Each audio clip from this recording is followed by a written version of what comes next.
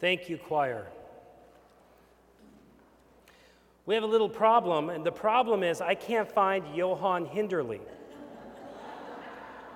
I was looking all around, and I was searching inside and outside, and I could not find Johann Hinderle. And so I was wandering around, and as I was looking, I saw someone else to preach for us. And I actually, truthfully, I think he might be better than Johann Hinderle. So come on in. Well, indeed, who can say for which the word is going to speak this day? Perhaps Johann could have done as well, but he is far younger than I, and so his competency needs a little time to improve. Like California wine, perhaps, improves with age. Something I'm sure people say about you once in a while, too. That's right. Well, so Dr. Luther, I'm so glad that you're here. Indeed. And we just won't tell Johann that I'm glad that you're here instead of him. Okay. Your secret is safe with me. Okay. Grace and peace be unto you from God our Father and from our Lord and Savior Jesus Christ. Amen. The word for the day gives us hope. For we are here shown three people about whom much has been said in the Bible, and each of them is a failure. So for those of you who have brought your failures with you this morning, you are in good company.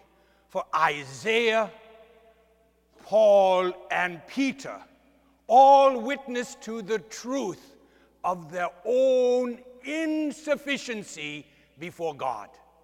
And yet, the promise is that in spite of those glaring defects, which some of you here in California hide much more successfully, in spite of those glaring defects, God chose them and gave them a calling. Now, if God can use someone as inadequate as Isaiah or Paul or Peter, there is hope for you. There is hope for me. There is hope for each of us and for all those whom God will send to your congregation. For listen to their testimony. Each of them sees his life in a specific way. Isaiah, a man of unclean lips. The Apostle Paul, a man with an unclean past. And Peter, whom some churches regard as their heroic leader, a man with an unclean soul.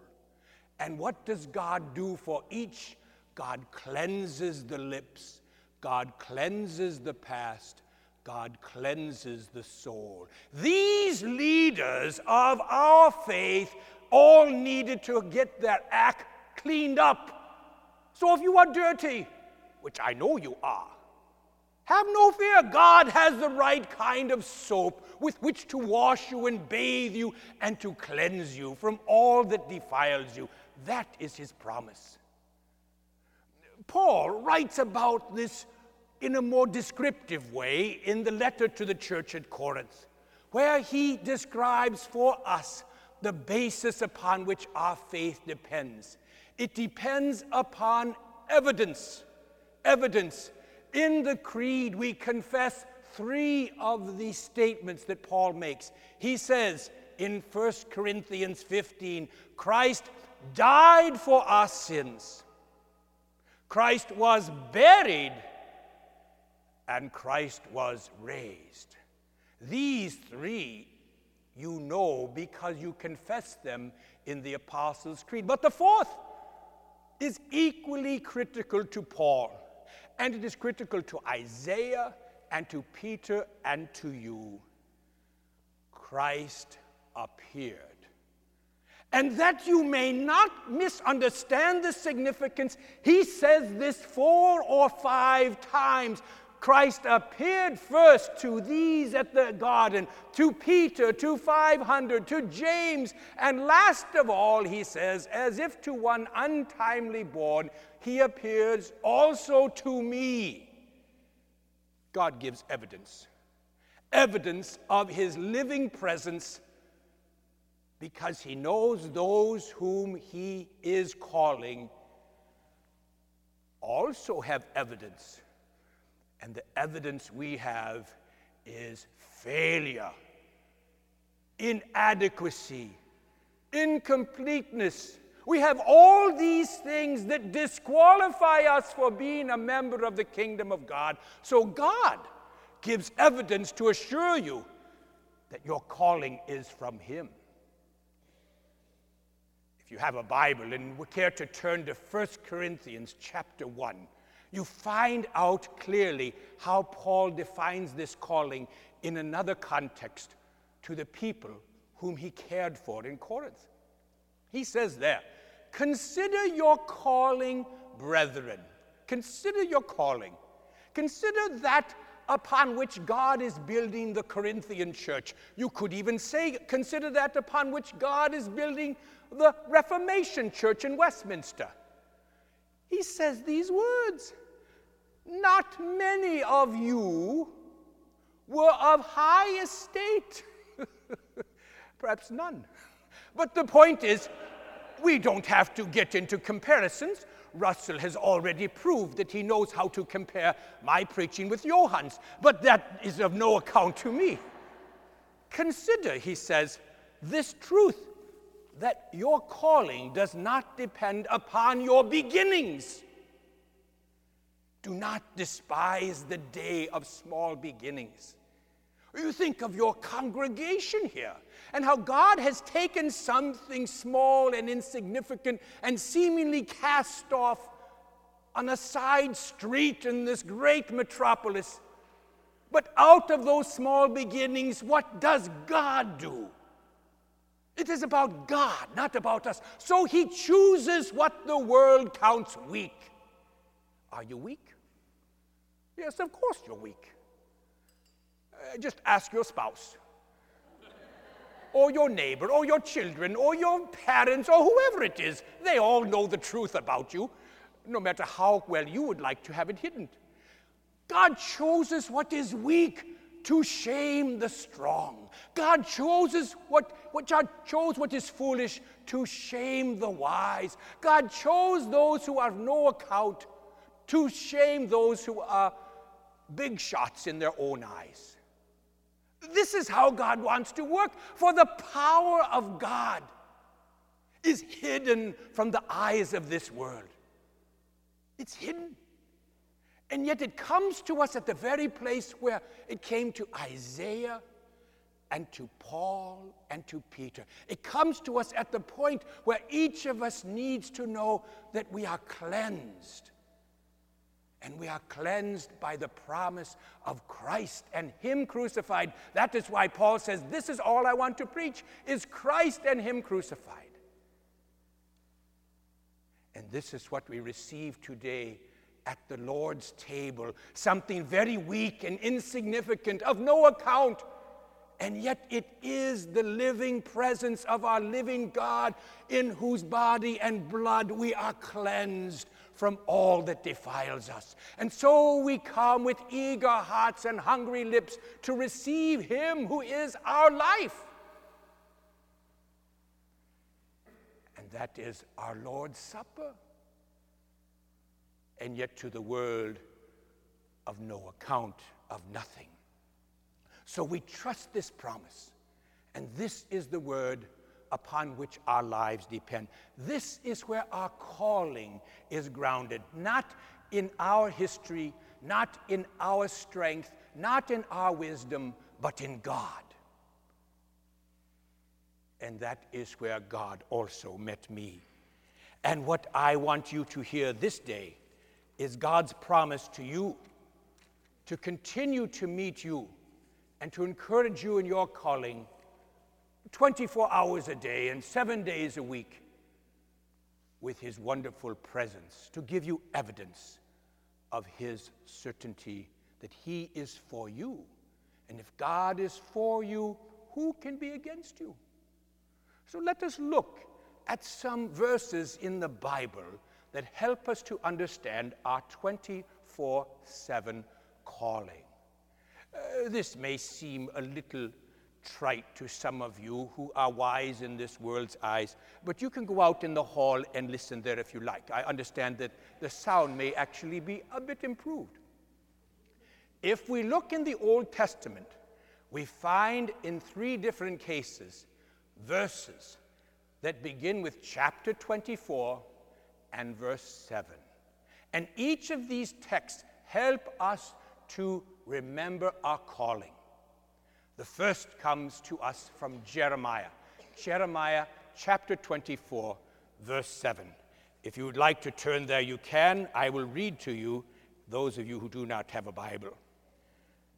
Chapter 24, verse 7 of Jeremiah says these words, I will give them a heart to know that I am the Lord, and they shall be my people, and I will be their God, and they shall return to me with a whole heart. What is God saying here to a people in the days of Jeremiah who were under affliction, who suffered from King Nebuchadnezzar? The war in the Middle East for them was as real as it may be for some of you, and they suffered in a way far greater. But God says this to these people in the midst of their terrible conflict. I will give them a heart. Now, why do we need a heart? We need a heart because our old heart is deceptive. It is out of the heart, Jesus warns us, that all our evil thoughts come. So we need a heart. And for some of you who perhaps have the right insurance and the right doctor could go and get a transplant, but this is for ordinary people like us who can't afford such a surgery. Our God comes in and gives us a heart. For what purpose? So you might live longer?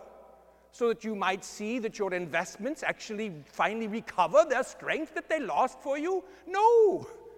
God is not interested in such things that you trouble yourselves with. God is interested that you might know him.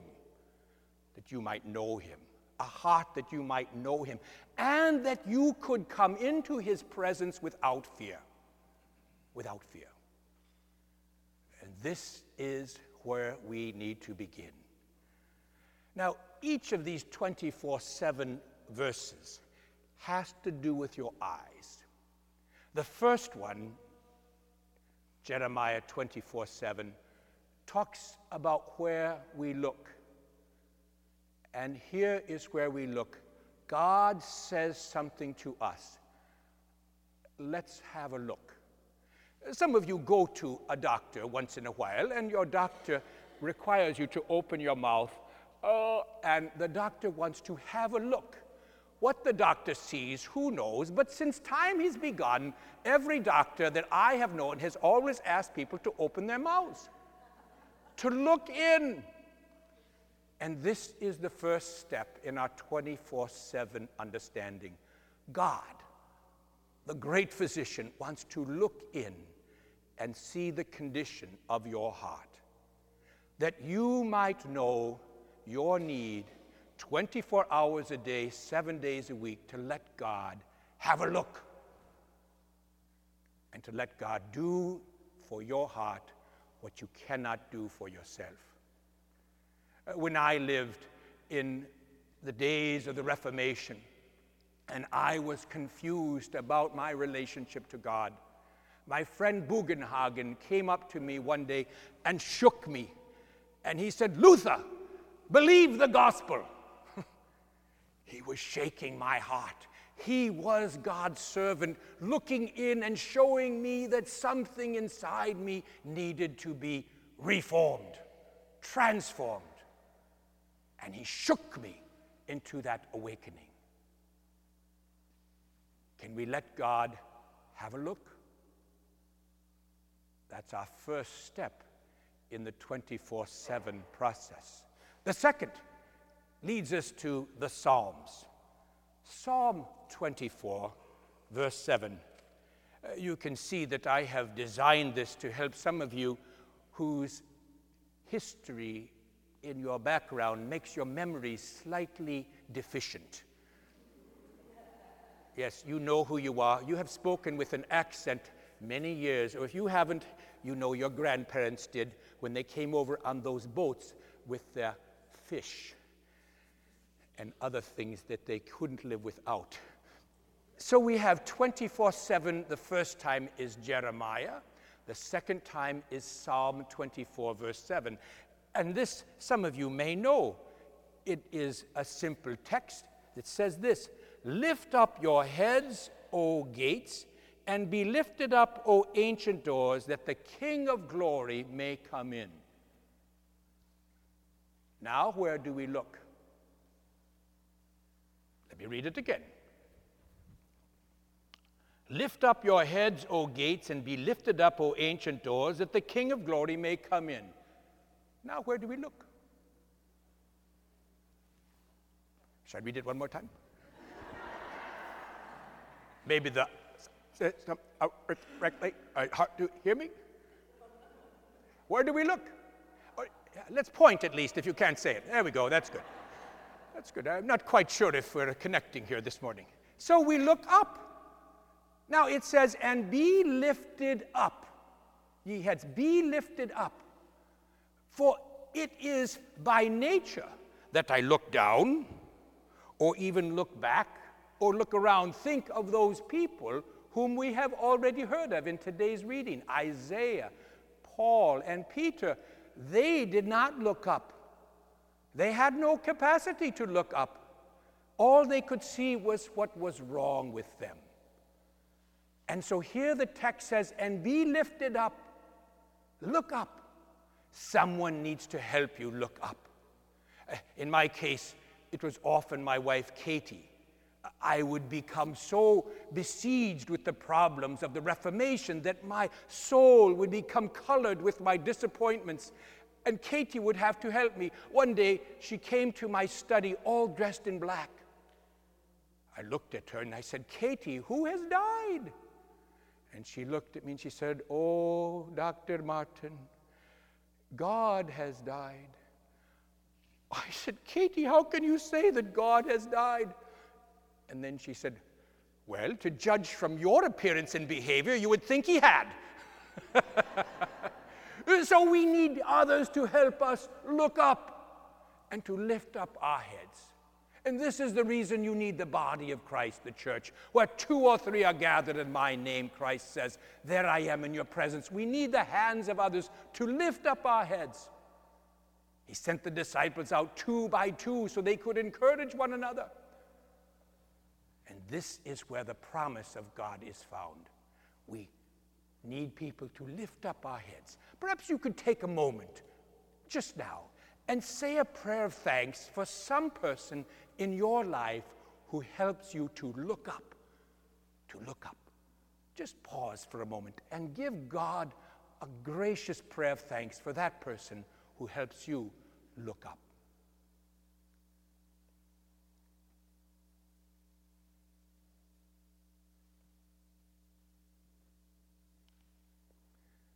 Amen.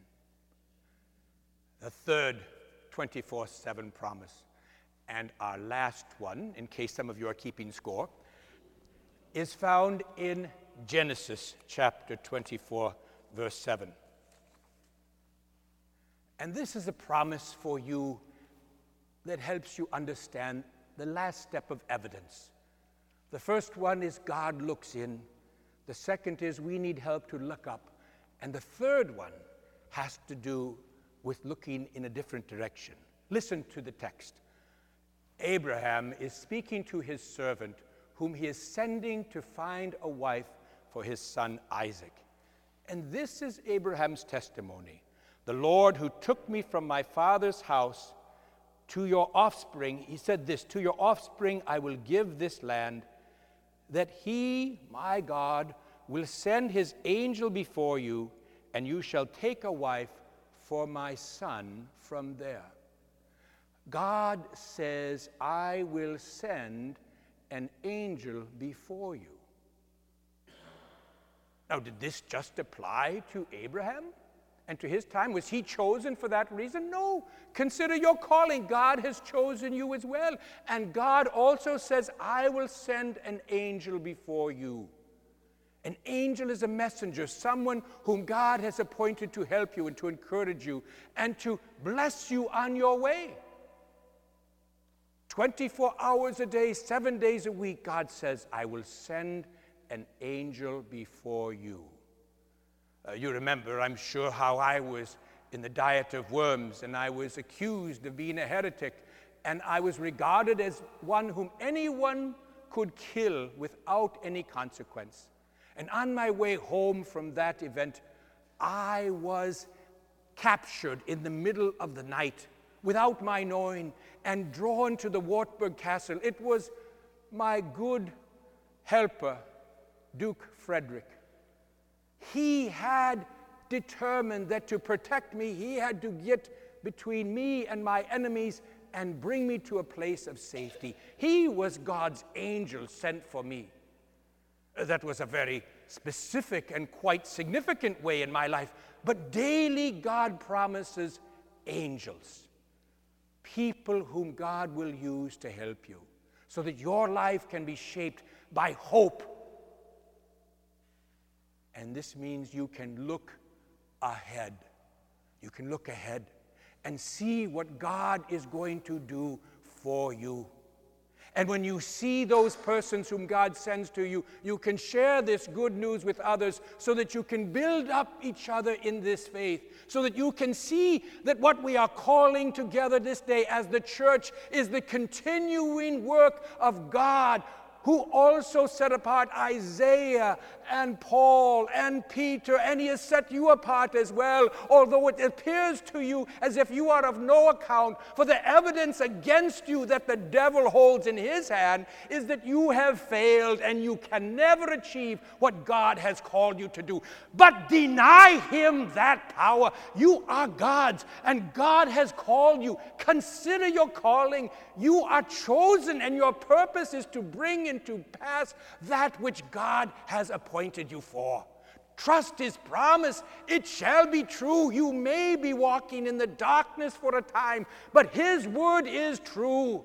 As faithful as he was to all his servants and to me and to others throughout history, he will prove himself for you as well. This is his truth.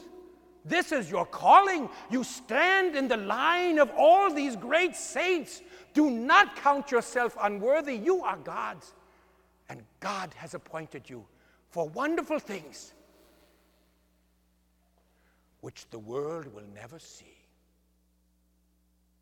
So you need to walk by faith. Walk by faith, and he will bring it to pass. Let us pray. We thank you, Heavenly Father, that you have chosen us for this great and glorious calling of which this world knows nothing.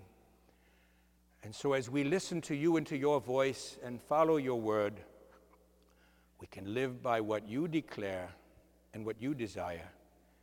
Help us daily to walk in your way and to trust your promise and to look up and to let others lift up our heads and to look ahead and to see what you are even preparing for us this day as we worship you. And thank you, Lord, for looking in and giving us a new heart. For Jesus' sake, amen.